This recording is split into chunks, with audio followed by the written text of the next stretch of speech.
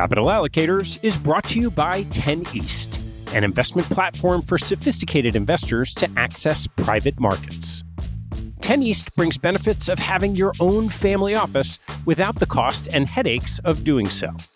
It's founded and led by Michael LaFell, former Deputy Executive Managing Member of Davidson Kempner. Michael and his investment team offer members the opportunity to co-invest by offering at their discretion. Michael and his team source, diligence, and commit material personal capital to each investment. The opportunities shared on the 10 East platform offer exposure to private credit, real estate, niche venture and private equity, and other idiosyncratic investments that typically aren't available through traditional channels. The principals have over a decade track record of investing in these types of exposures across more than 350 transactions. Post-investment, the 10 East team conducts ongoing monitoring and reporting, just as you'd expect from an institutional investment organization. I've known Michael for about a decade, and after becoming impressed by the quality of 10 East offerings, its research process, and high-quality investment team, I became an advisor to the organization and investor in multiple offerings. You can learn more and join me as a member at 10east.co.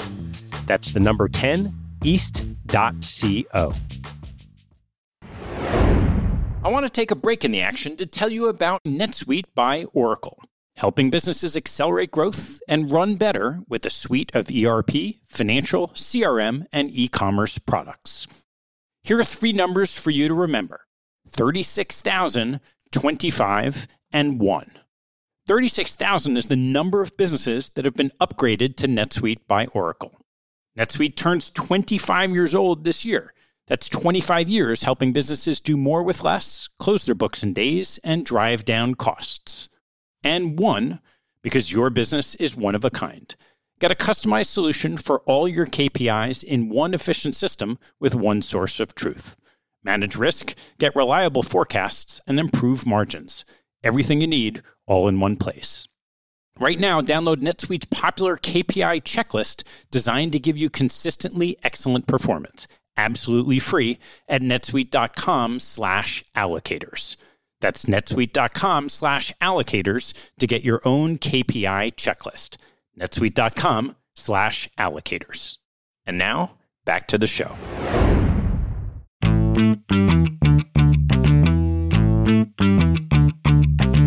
Hello, I'm Ted Seides, and this is Capital Allocators. This show is an open exploration of the people and process behind capital allocation. Through conversations with leaders in the money game, we learn how these holders of the keys to the kingdom allocate their time and their capital. You can keep up to date by visiting capitalallocatorspodcast.com. My guest on today's show is Donna Snider, a managing director at the $4 billion Kresge Foundation, where she has worked for 10 years as one of 3 senior team members under Chief Investment Officer Rob Manila. Last summer, Institutional Investor named Donna the #1 ranked most wanted CIO of the future. Our conversation starts with Donna sharing the cross-fertilization of bringing her sell-side trading experience to a foundation, and on the flip side, learning manager selection from her very first data point. We then turn to the inner workings of the foundation investment program from the perspective of a long-tenured senior team member, including the nitty-gritty details of the internal investment process, the tricky decision process that goes into adding a manager or taking one out of the portfolio, the management of overlays and internal trades, the different roles of a CIO and senior investment team member, current challenges in venture capital, value investing, hedge funds, and emerging markets, and the politics of getting named a most wanted future chief investment officer. Please enjoy my conversation with Donna Snider. Donna, it is great to see you. Thank you for having me here. It's great to see you. Let's just start with your background and go from there. Grew up in the Midwest, went to school at Notre Dame for undergrad, chose to study math because I was getting A's in math and let's just say not getting A's in history and English. I remember my dad asking me, what are you going to do with a math major? Are you going to be a teacher? I said, I don't know, but I know I'm getting good grades, so I'm just going to go with it. found my way to the actuarial profession. A friend of mine told me, hey, if you take this test, you can get a great internship. It pays well and it should turn into a real job. I was like, oh, that sounds good. I'm good at taking tests. And so I did it. So I started down the path of being an actuary, spent a summer out in Hartford as an insurance actuary, figured out that was not what I was going to do, but found my way to being a pension actuary, which was a great place to start. So I started my career as a pension actuary in Chicago. It was a great blend of client service, consulting, as well as technical knowledge. So I learned a lot about these things that are kind of going away called defined benefit pension plans. Learned all about those. And along the way, we have to take a whole bunch of tests as an actuary. One of the tests covered financial markets. And the major text or the predominant material for the test was Fabozzi's Handbook of Fixed Income Securities. And I had this aha moment of I was not meant to value pensions for the rest of my life. There was these things called mortgage-backed securities and structured finance that seemed wildly more interesting to me. So I did a little bit of digging and figured out that if that was something that I wanted to do, I needed to go back to business school and I needed to change a career and I needed to get out of actuarial work and get into Wall Street. So the path to that was business school. I went to University of Chicago to get my MBA. Thought it was great that they were known as a quant school. And I said, well, I'm pretty good with numbers. I think I'll be okay. So that was great. And thought I wanted to go to Wall Street, but didn't really understand what Wall Street was. So I thought, oh, investment banking. And then as I did a little research on that, I thought, oh, not investment banking. Then I spent some time with people who were in sales and trading. And I thought, sales and trading, not sales and trading. I don't know the first thing about how to pitch a stock. And I was lucky that in the interview process came upon an individual who understood what my background was and how the skills were extremely transferable into fixed income derivatives. And he was also a University of Chicago graduate. And so he said, you're going to come work for me. You're going to work on my desk. It's a rotational summer program, but your skill set matches really well with fixed income derivatives and structuring. That was in the early 2000s. So it was a great time to get into structured credit. So I did that. So I started with Merrill Lynch. I spent my summer internship there and then joined full time after business school. So career number 2 was in structured derivatives. I ended up getting my CFA after business school, all that good stuff. And I had a great time learning then about all the capacities of the bank. And when they found out that my background included work with pensions, that was kind of the evolving LDI trade for the pensions as well. Some of the bankers said, hey, can you help us talk to our client who has a major pension deficit? We'd like to talk about issuing a bond, funding the pension plan, hedging out the interest rate risk. So even though I was in sales and trading, I ended up spending a ton of time with the investment bankers thinking about corporate finance ideas. That led into some other roles and eventually into corporate derivatives and the capital markets side of things. And then one summer, a friend called and said, hey, I've given your name to a recruiter, and I think you need to take a call. I said, I'm not looking for a job. This is not really what I'm looking for. She says, no, I think it's interesting. So I took the call, and it was for this foundation job in Detroit, Michigan. Nonprofit and Detroit. I'm so not interested. But I went on the interview, and then I met who's now my current boss and the team. And I came home and I said to my husband, I said, you're not going to believe this. I just had a job in Detroit, Michigan that I think is a real finance job. So one thing led to another. And so here I am now, 10 years later, on the foundation and endowment asset allocator role. So I think my career is kind of 3 things. It's actuary, it's sell-side structuring, and now it's investing. And I always say that my job when I was on the sell side was create a bunch of widgets. And the more widgets I could create and get out the door, the better. And now my job as an investor is evaluating all those widgets and only picking the best. So I really switched from quantity to quality. And it's been amazing. It's just a great intellectual experience to make that shift. So what was the structure of the organization at Kresge when you joined? It's about the same size. We've grown a little bit in headcount, but when I went for the position, we spent a lot of time talking about my background and the fact that they were hiring me specifically for my experience in derivatives. However, the team was structured as generalists from the top to the bottom. And at the time, I guess Rob was the CIO, and there were 3 of us at the senior level, and we had a couple analysts who worked for us. And everybody worked on everything. We had to all do manager diligence. We had to all do asset allocation. We were jacks of all trades.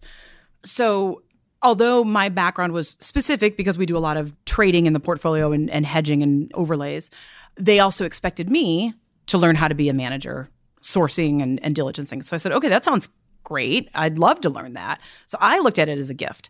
And then I said, who's going to work with me on the trading side? So I taught them a lot about here's what the street is doing when you're facing off against them and on a trade. And then they taught me a lot about here's the questions you need to ask when a manager comes. They show you a pitch book. These are the qualities that we look for. And I've learned a ton from my colleagues who come from the ENF world and have been doing this a lot longer than myself. What were some of those early lessons on both sides that you taught them on trading and then that they taught you about manager selection? You never are quite getting the deal that you think you're getting, maybe. Certainly on the trading side, I think we were trading with one counterparty. Chances are we weren't getting the best price.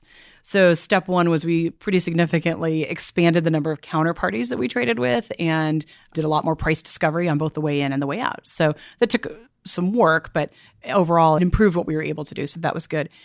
And then when I first met a manager, I would meet somebody, wow, they were really nice. That was great. I totally understand it. And my colleagues would say, Donna, that was terrible. I was like, what? And so that was one data point. And I quickly realized when I got data point number 2, I had a line. And when I got data point number 3, I had a surface. And then I started collecting more and more data points and the picture got so much clearer. And when I work with junior people now, when they first come in, it's so funny to see their reaction to the very first data point that they collect because they have no idea where in the universe that lands.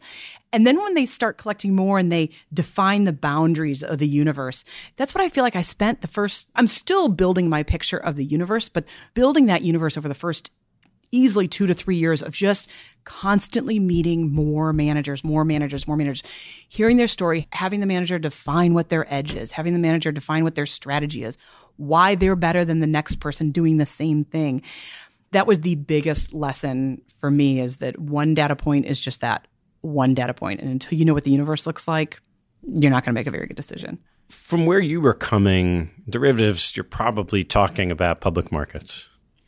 How similar or different was it when you were looking at private market investments? Well, what was funny was my last job at the bank was actually covering financial sponsors in the LBO go-go heyday when we were levering deals beyond all possible limits.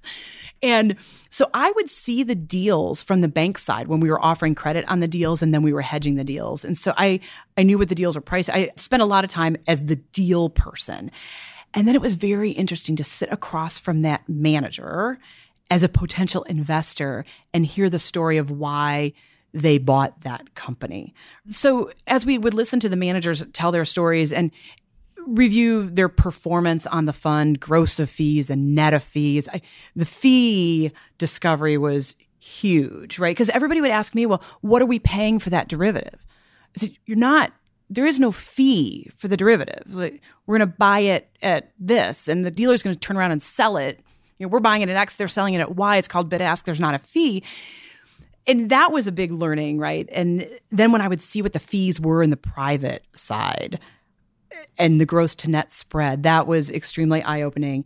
And the fact that these things were marked quarterly. And I said, but like, what about daily and daily margin? It was very different, very different. How is the team and the structure of the team similar or different over your decade? It has evolved for sure. And I think for the positive, we on the senior team have learned, and I appreciate the fact that we've got a good relationship with the junior team and they have given us their feedback as to what could make it better. When I started, I think we had 2 analysts, and the idea was to build on the program similar to the way the investment banks do it, to hire talent out of undergrad, train and teach them, give them support to get their CFA, and help them move on to the next stage of their career. We're a private foundation. We're generally not growing that fast in assets, which also means we're not growing that fast in headcount.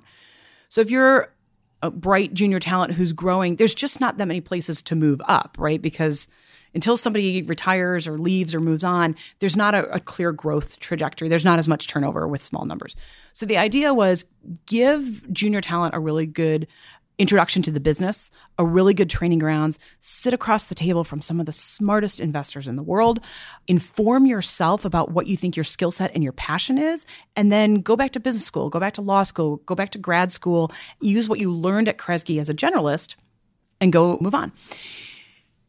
And the idea was at maturity we would have one analyst coming in every year and one analyst graduating every year. We'd probably have a pool of 3 to 4-ish analysts, right? And that would be great. The junior analysts would learn from the senior analyst and life would go on. What we found out was we were using the pool of analysts, much like the investment banks, like the generalist pool of analysts, and we would kind of tap them on different projects. We weren't getting great quality. It was good, but it could be better. And they said to us, we don't feel like we're adding value.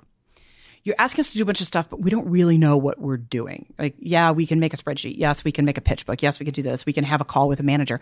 But I feel like I know material that's as wide as an ocean and as deep as a puddle.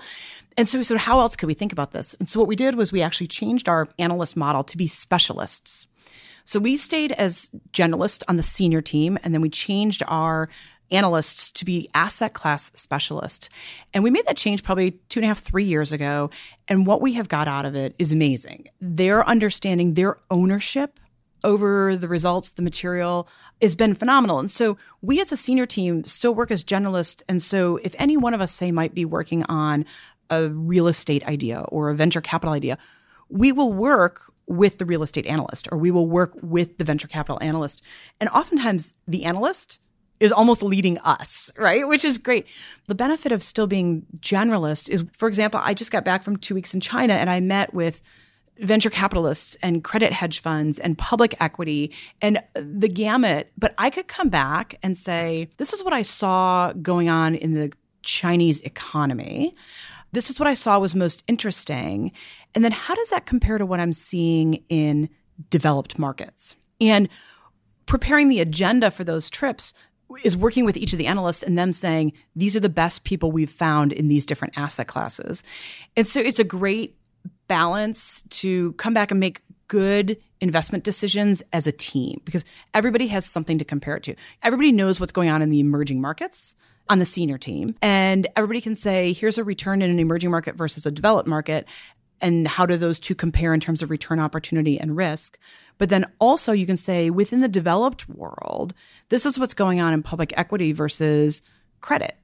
And which is the better thing to focus on right now. And that is intellectually extremely interesting for me and higher quality than it was 10 years ago, just from our team structure. These are young people out of college, maybe a few years experience if they've been with you for a little bit. How do you decide when their judgment should influence so you're going to China for 2 weeks, you only have 2 weeks. There's only a certain number of meetings you can take. Where does the rubber meet the road and who sets the agenda for that trip? It's evolutionary. We have found that the first year young talent is with us, you're feeding them and bringing them along. And then it goes through like really this S-curve. Like it's amazing. Over the short window of time, they go from one level to another level. And then you can see a change. You can see a change in the way they're writing notes. You can see a change in the ideas they're delivering up. You can see a change in the way they're networking and they're sourcing ideas because they'll travel with us, particularly to annual meetings, right? And we'll introduce them to our peers on the senior teams. They'll network with the junior people on the junior teams. And you'll see this pretty dramatic shift in the ideas they're serving up. And so it's evolutionary. We obviously keep tons of lists and research databases around managers operating in different asset classes. We're all always reading the journal. We're reading Institutional Investor. We're reading all kinds of sources for ideas. And it becomes two-way. It really does become two-way. Unfortunately, they probably leave us. If they're leaving around 4 or 5 years when they're getting really good. But it's fun to work with them and I think makes us sharper and better on the senior team for sure. So let's talk about the dynamic between you and your two peers, John and John, and then Rob, the CIO. Maybe we should just take a manager in your head of sourcing to due diligence to team memo to decision-making to the board. Walk me through the process and who's responsible for what all the way through. That too, I would say, has evolved. The way it worked when I showed up 10 years ago, different than the way it worked today. Rob was clearly more hands-on 10 years ago when he had just taken over from Ed when Ed retired. Rob would travel a lot with us, do a lot of initial meetings. At this point, Rob doesn't do really any initial meetings. And even at this point, the senior team is not always doing the initial meetings because we have a full staff of good analysts who do a ton of outbound calling and do a lot of filtering. So it's probably similar to most of our peers where I always say kissing a lot of frogs to find a prince, right? The analysts start kissing a lot of frogs. And they'll usually start it with a phone call, probably have a follow-up phone call, write a note.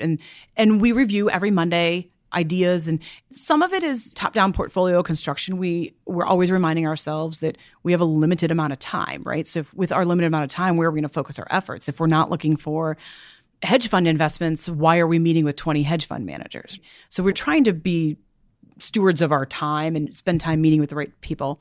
And then a name might bubble up for a while. Hey, met this interesting manager, got an introduction from so-and-so. Keep them on the watch list. Next time you're in San Francisco, meet with them. Next time you're in New York, meet with them. And so it will evolve like that. And then there will be some sort of catalyst. They're closing. They're not taking any more money. We've got to accelerate the timeline. And so then it becomes a bit more earnest, right? Like, okay, let's make sure we've got the data room. Let's go through deals. Do we know the history of the firm? What have they told us and what are they not telling us, right? Start talking to some of their investors, figure out where the skeletons are. What is the opportunity? It might be an amazing manager that we just don't need the exposure, right? So how do we think about that? How do we think about adding a manager that's doing something that we already have exposure to? Would we fire the other manager that we have? Do we have room for two? How would we fund this? Once the junior person raises it up to the senior person, checks the box on quality and something we would consider. There's more digging in. And then there's, most of the time, it's the three senior people spending time talking to each other and saying, how would you think about this? How does it compare to the other things you've seen? Another member of our team is phenomenally good in healthcare, and he grew up in China. And so he helps us a lot with our Chinese portfolio, right? And so coalescing to make sure that we're on the same page and saying, do I have the thesis right before we get Rob involved? And then at some point, we know we've got to get Rob on board. And so you have a meeting with him, too. And before that, when you're digging through the due diligence, either you're doing the analytical work, you're looking at deals for a private fund, or trying to figure out portfolio construction, who's doing that work? Combination of the junior and senior people. We all have different skill sets, right? Some of us on the senior team like stories more. Some of us like numbers more. Same thing on the junior team. Some like a rigorous Excel analysis. Some like to look at a lot of industry research and map the manager onto the industry research. So a variety of approaches. And that is done with us. We'll make sure we highlight it to Rob so he knows what direction we're going. And we use a number of tools, I would say. We've got a great in-house tool that has dramatically improved our ability to look at our portfolio construction. It used to be a kind of a tangled web of Excel spreadsheets. Now it's a great system that allows us we could roll up by geographical exposure across all asset classes. We can roll up by sector exposure across all asset classes. We can do a bunch of different things. So I think we've gotten better at portfolio construction. That's usually led, I would say, by the senior team because we're generalists and we can ask those portfolio construction questions, where the junior person is much more likely to say, this is the fee structure of this manager. These are their returns. This is the comp set. This is where they're falling out. They're going to get more in the micro details and be very much asset class specialists. And then we're going to see where it fits in the portfolio. How does the decision process work from there? There's always two questions. The first question is yes or no, and how much, right?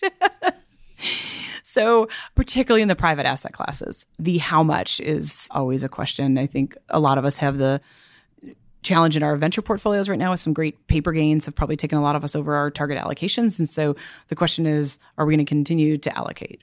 Look at credit and you say credit is extremely stretched. Why would we be putting a new dollar into credit?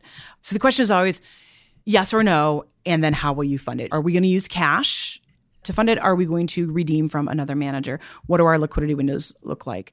We generally have liquidity planning meetings at least quarterly, if not more frequently.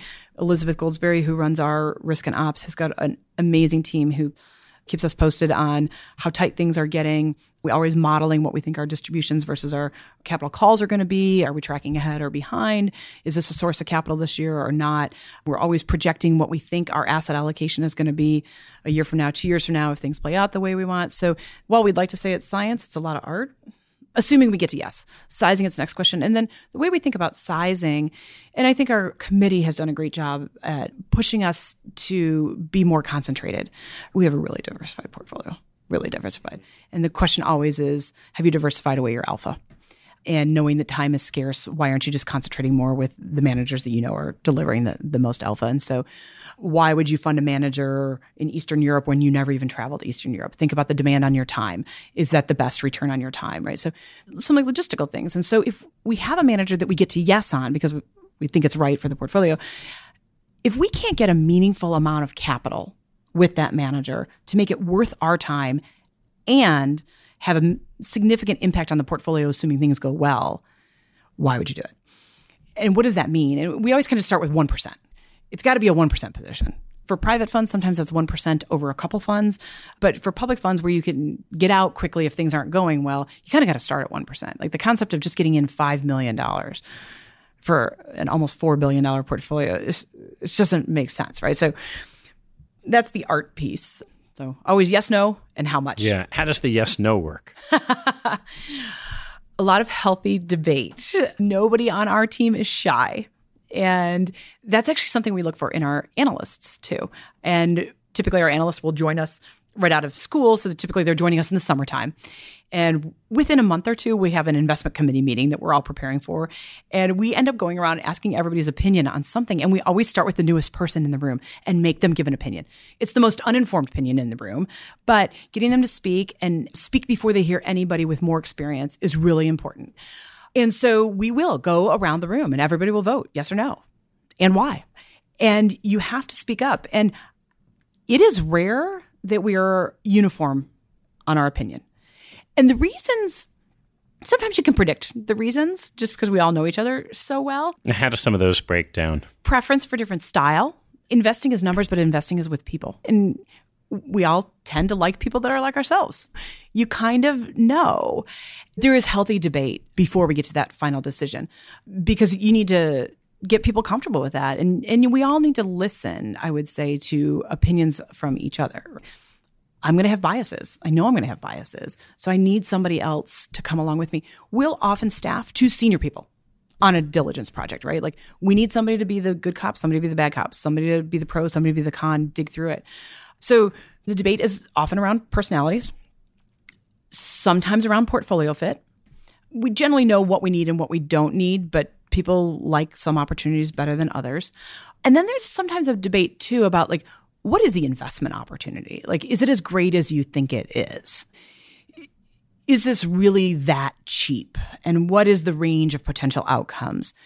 That was probably easier, right? Because there's numbers behind it. You can look at capital flows. You can discuss purchase price multiples. There's a lot of things you can do on that one. So that one doesn't, at the end of the day, become the debate. It's usually the people aspect. So let's poke fun at one. So let's just take a long short equity manager that you've had in the portfolio for a while, that returns maybe historically have been good and the last couple of years have been like most of the long short equity universe. What is the debate? So I would love to have that discussion with you, but we have no long short in the portfolio. So we'll have to pick another one. All right, I'll have to pick another one. I'll go back. So what's the structure of that part of the portfolio? We have our public equity, although some of them can short, they're predominantly long. The hedge fund bucket, which is probably where most people would have their long shorts, we call diversified strategies, and we do our best to keep beta out of that portfolio. So you would assume some of your market neutral long shorts would be in there. We have a belief that most market neutral long shorts are not market neutral. So they have been out of that portfolio. So that part of the portfolio is global macros, multi-strats, some insurance-linked strategies. Let's take a long-only value manager. Oh, Imagine we've got lots of those. We got lots of those. Similar. You maybe had money there for a long time. Returns have generally been good. Last couple of years, value's been out of favor. Maybe they've underperformed. Last decade. Yeah. Yeah. So what's the core of the debate you're having today about, take a specific manager in your head? This is a great one. I'm not going to name names. I'm not going to name the managers nor people on our team. It is a healthy and robust debate. And the question that we've wrestled with this year is it our mistake? Did we construct the portfolio wrong? Did we miss the opportunity over the last 10 years? Or is the manager not good at their job? We'll go round and round. And I think fundamentally none of us have lost our long-term belief that value investing is a good way to invest. We will all admit that in our portfolio, we have a huge bias towards small cap value. And that has not been in favor for 10 years. So there is a piece of that is on us that we missed. We didn't put large cap growth in the portfolio. We didn't. So, everybody knows that's the core of the issue, right? So how do you take that debate and turn it into a decision? We're all people. I would like to say that our team is all good people. And so breaking up with a manager is really hard to do. So because of the way we're structured, we do have the ability to address portfolio construction without having to part ways with the manager. So that's step one, is when there is the realization, mea culpa, right, that we did it wrong, we can add the exposure that we're seeking through derivatives. And so there's been some of that. But then there's also been, reluctantly, the hardcore look at the numbers. And even if this manager is focused on small or mid-cap value, let's look at the way small and mid-cap value indices have performed, and let's measure them against what we've asked them to do. That's where it gets tougher, right? Because sometimes we're invested with pretty concentrated managers. So then you say, it's a manager that I think is really good, and this is what they're doing, but maybe they're underperforming even the small cap value index. And then you say, well, are they bad? Oh, well, they owned 6 stocks, and one stock really performed poorly, and they had it really heavily weighted. And that is the tough one. That is really tough. We knew it. We follow the manager. We meet with them a couple times a year, read their quarterly letters, monthly letters, whatever they're sending us. And how much of it is our fault for allowing the portfolio to get constructed this way? And at what point do we need to trim back the exposure? And I would say, some managers we've had to part with. That's difficult. So I imagine in that type of situation, when it is difficult, there's the 3 senior members of the team. There's Rob, the CIO. You're not all going to have the same opinion. How does the decision get made? Ultimately, Rob has to make the decision. That's his job as the CIO. There is a lot of healthy debate, a lot of opinions. He will always invest the time to do the diligence. He's not going to just sit around the room with us and listen to our opinions. He'll get on a plane. He'll go to the manager. We'll have the meeting. And sometimes all of us end up at the meeting. Sometimes just 2 people end up at the meeting. There's always a question of what's the alternative? You're just going to pull the plug, and what are you going to do? What are you going to replace it with? Just firing somebody isn't always the answer. What are you going to do with it?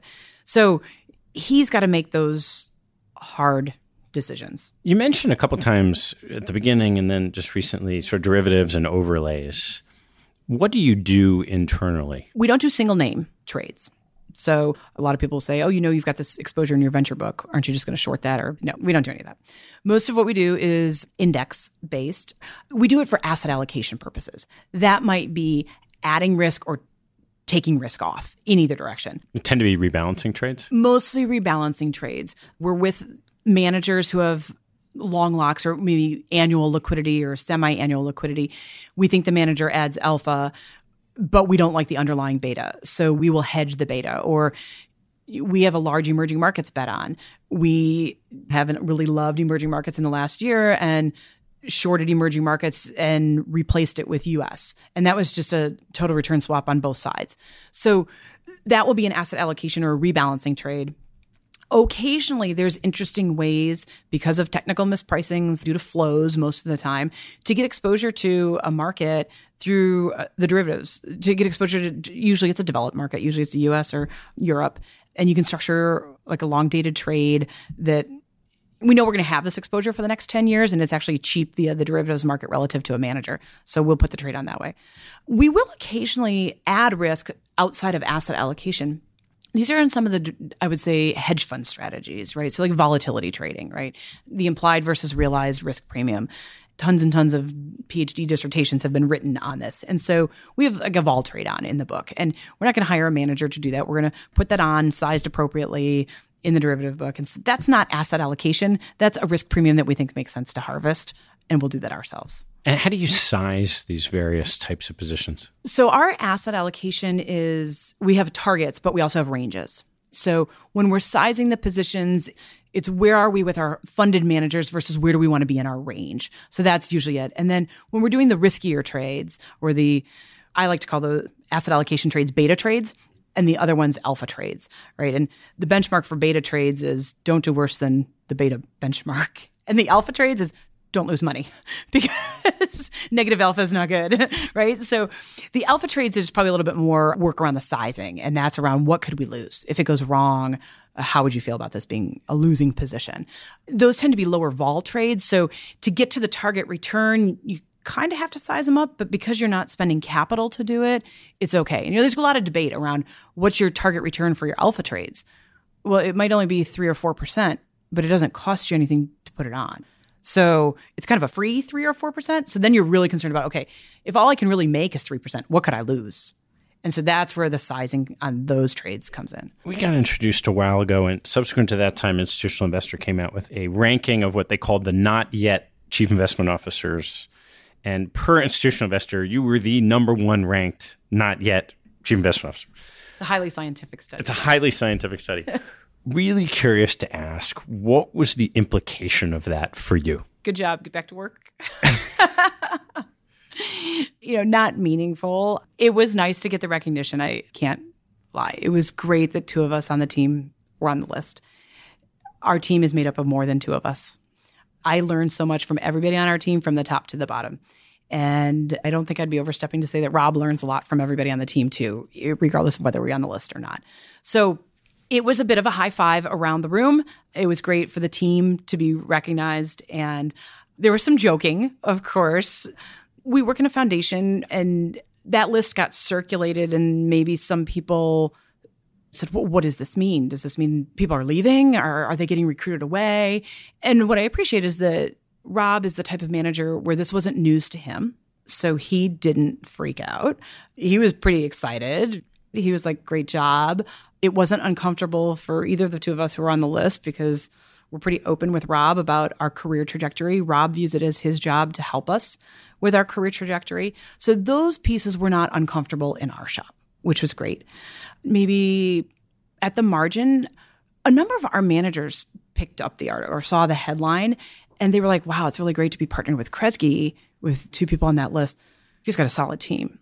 And I hope they felt that way before that list came out, but that too was nice. And I think that the committee probably also always thought that the whole team was good. But for when the committee saw something like that in print from a high quality organization like Institutional Investor, I think that the committee probably also felt pride in knowing that they're working with a team that has a good leader, that has good members.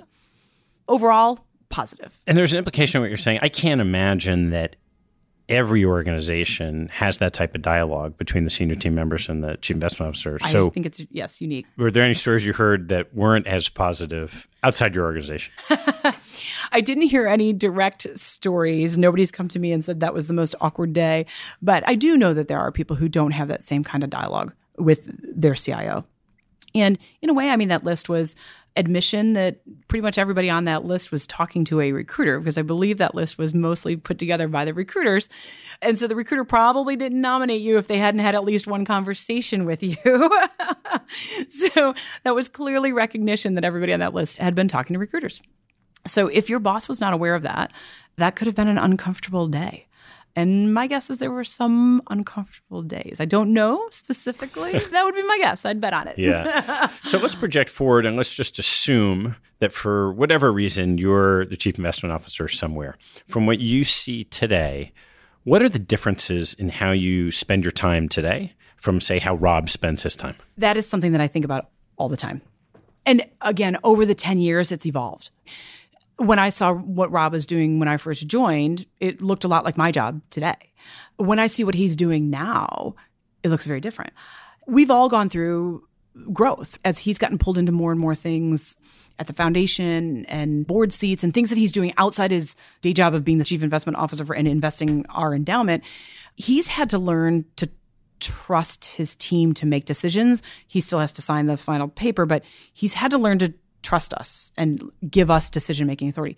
We have had to learn to step up and say, Rob, this is my recommendation, and this is why. It used to be more of a dialogue of, here are my thoughts, here's why I would, here's why I wouldn't, make the call. Now it's, I recommend this, and these are the 3 things why. Let me know if you disagree. And that's been growth on both sides. Growth for him to accept that kind of recommendation, growth from us to feel confident doing that. And our team needs to work together and earn each other's trust. I can't go recommend something that I know that any of my other colleagues would not agree with. So we all have to earn each other's trust and kind of collectively, because the first thing Rob's going to say is, does John agree? Does John agree? Does Sean agree? And if I haven't had those conversations, that reflects badly on me. So that's been number one growth. And so now when I look at what Rob is doing, because I love what I do, I love investing. I love the opportunity to look globally and say, I have $1 of capital. Where should it go? That is phenomenally interesting. And I will tell people all the time, I've got the best job ever. So I think about that when I move to being a CIO, or if I have the opportunity to move to being a CIO, that's not going to be my primary job. Managing boards, managing politics in an organization, managing a team, managing team development, staff development, making the hard decisions. Like there's going to be a lot of like pulls. Speak on this panel, go to this conference, speak up about whatever the hot topic issue is in our world today. And it's going to probably like write a policy on this and do that, right? Like it's not going to be a lot of investing. It's not going to be source and diligence managers. It's not going to be run the spreadsheet, run the regression, figure out where there's spurious correlation. It's not going to be any of that stuff that I think is fun. And so I think about that and do I want it or don't I? Part of me is like, why couldn't we just go on forever in this like Shangri-La that we have? But while I enjoy what I'm doing now, I also feel like I want to make room for the people that I've mentored and I've trained. And so there's no growth for them if I also don't grow. And I think that in all of my diligence of managers and diligencing investment opportunities, I'm learning skill sets that will help me be a better business leader. If I'm sitting here interviewing a GP and saying, why did you invest in that company and how did you do an organizational turnaround?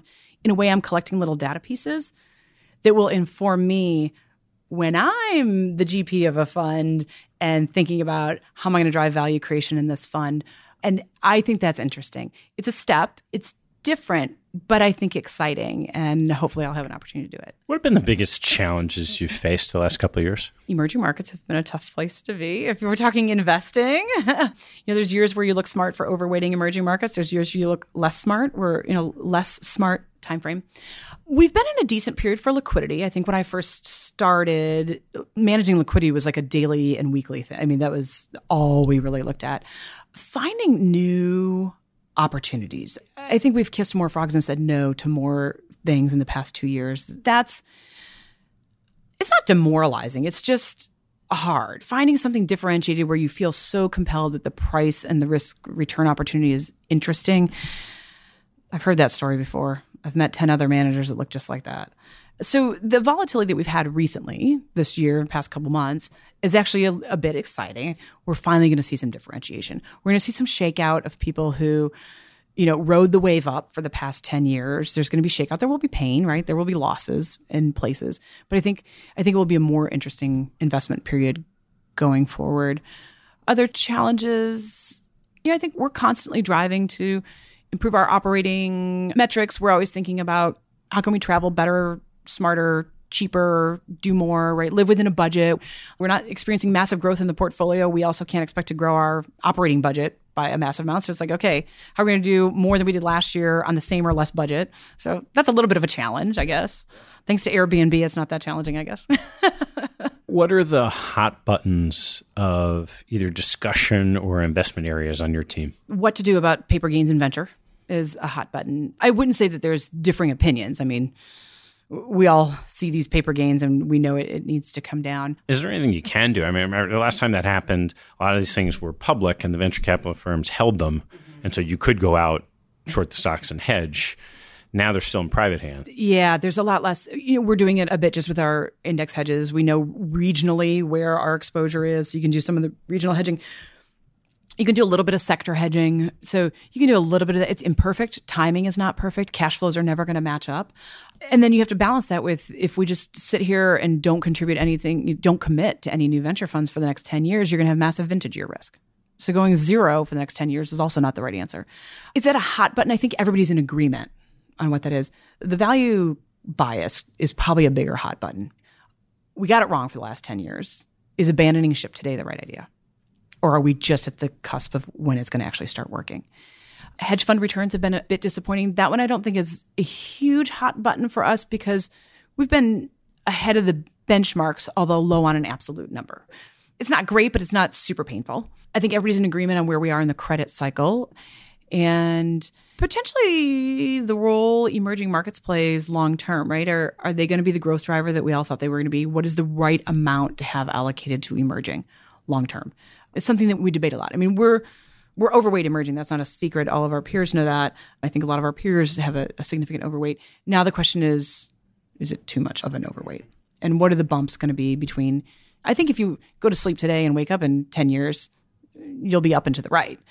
What does the road there look like is a different question. And at your size, so call it $4 billion, how do you think about fees in some of the more expensive areas? We did an analysis 2 years ago, I want to say, where our hedge fund analyst was tasked with pull all the financial documents of every one of our hedge funds and figure out what fees we paid.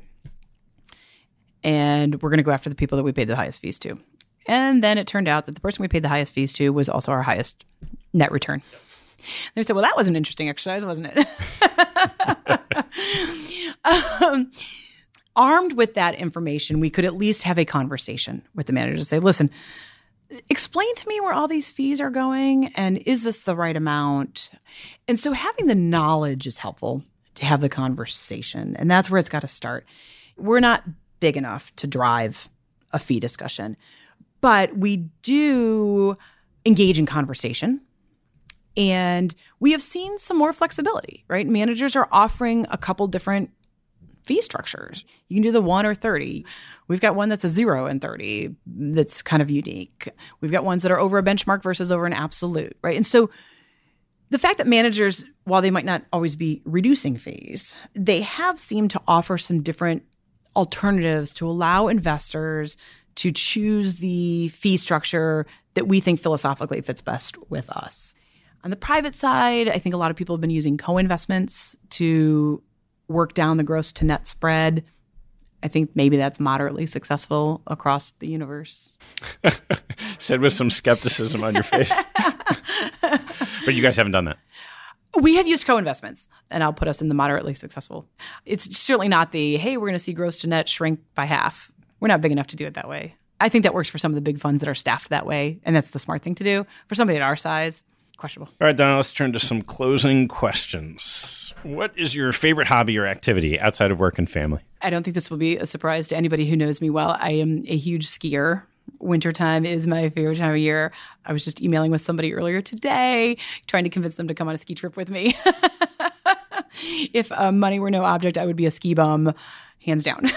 What's your favorite spot? Jackson Hole is probably my favorite. I don't get to go there that often. Not everybody likes to ski the same way I do. Everywhere out west, everywhere that's not Michigan ice. How about that? I'd buy that. What's your biggest pet peeve? Hopefully I haven't used too many today. Buzzwords. Buzzword bingo. Management buzzword bingo. When you're sitting across from a manager and they're trying to explain their very fancy strategy using all these buzzwords that mean nothing. It's like, no, let's talk about this. I'm going to give you $1. You're going to turn it into more than $1. And you need to tell me how you're going to do that and when you're going to give me more than $1 back and what the range of potential outcomes are on that $1. And leave all the buzzwords off the table, and then we can have a conversation. What reading do you almost never miss? This is a tough one because I think that, well, thanks to digital media, there's so much reading, right? So I try to read all the standards daily, Bridgewater and the Journal and New York Times and all that good stuff. There's one thing that I read that takes about 5 seconds, and I try not to miss it daily. When you log into Bloomberg, there is a quote on the first page. And that quote is sometimes so spot on that it may or may not have anything to do with investing, but it sets the tone for the day. I mean, that's what I do. I come in, I hang up my coat, I turn on my computer, and I log into Bloomberg, and I look at the futures. And before I look at the futures, I read that quote, and sometimes it makes me laugh. Sometimes it's like a harsh reality of what the world is today. But I love that quote. And occasionally they get written down on a piece of paper and stuck up on my bulletin board. So maybe a little different than some others. What teaching from your parents has most stayed with you? Well, my dad was born during the Depression. My mom was born just after. Both of my grandfathers were tradespeople, didn't have college education, worked really hard. None of them had credit cards. Everything was paid for cash. So there was like this, you work hard, you save, you save, you save. And my dad used to always say to me, If something sounds too good to be true, probably is. And I probably didn't really embrace that until I moved to the investor side of the world. Over the last 10 years, I think about that all the time as I'm listening to somebody pitch me an idea. I mean, there's no free lunch. There's no free money. Like, that sounds too good to be true. Let's figure out why. So he probably doesn't even know that I think about that, but he used to always say that. Sounds too good to be true. All right, last one. What life lesson have you learned that you wish you knew a lot earlier in life? I think I might still be trying to learn this, but I'm at least aware that I should know it. I wish that I would have started listening to my elders earlier in life. And this might be now as a parent and trying to give advice to my kids. Good luck with that. Yeah. Right? Right. I look back now and I think, whoa, I think that's what my parents said to me. It turned out to be true. Why didn't I listen? And so now I have this awareness that, oh my gosh, there are so many people who have had so many more life experiences than me that I can learn from them. I need to be learning from them. And they'll tell me, this is what I did in a situation that I had. And I'm like, okay, I should listen to that. But here's all the reasons why this time is different. So I would say I'm still learning it. But listening to people with more experience than you is probably a good idea. Yeah. Great. Donna, thank you so much for taking the time. Well, thank you so much. It was great to have a chat.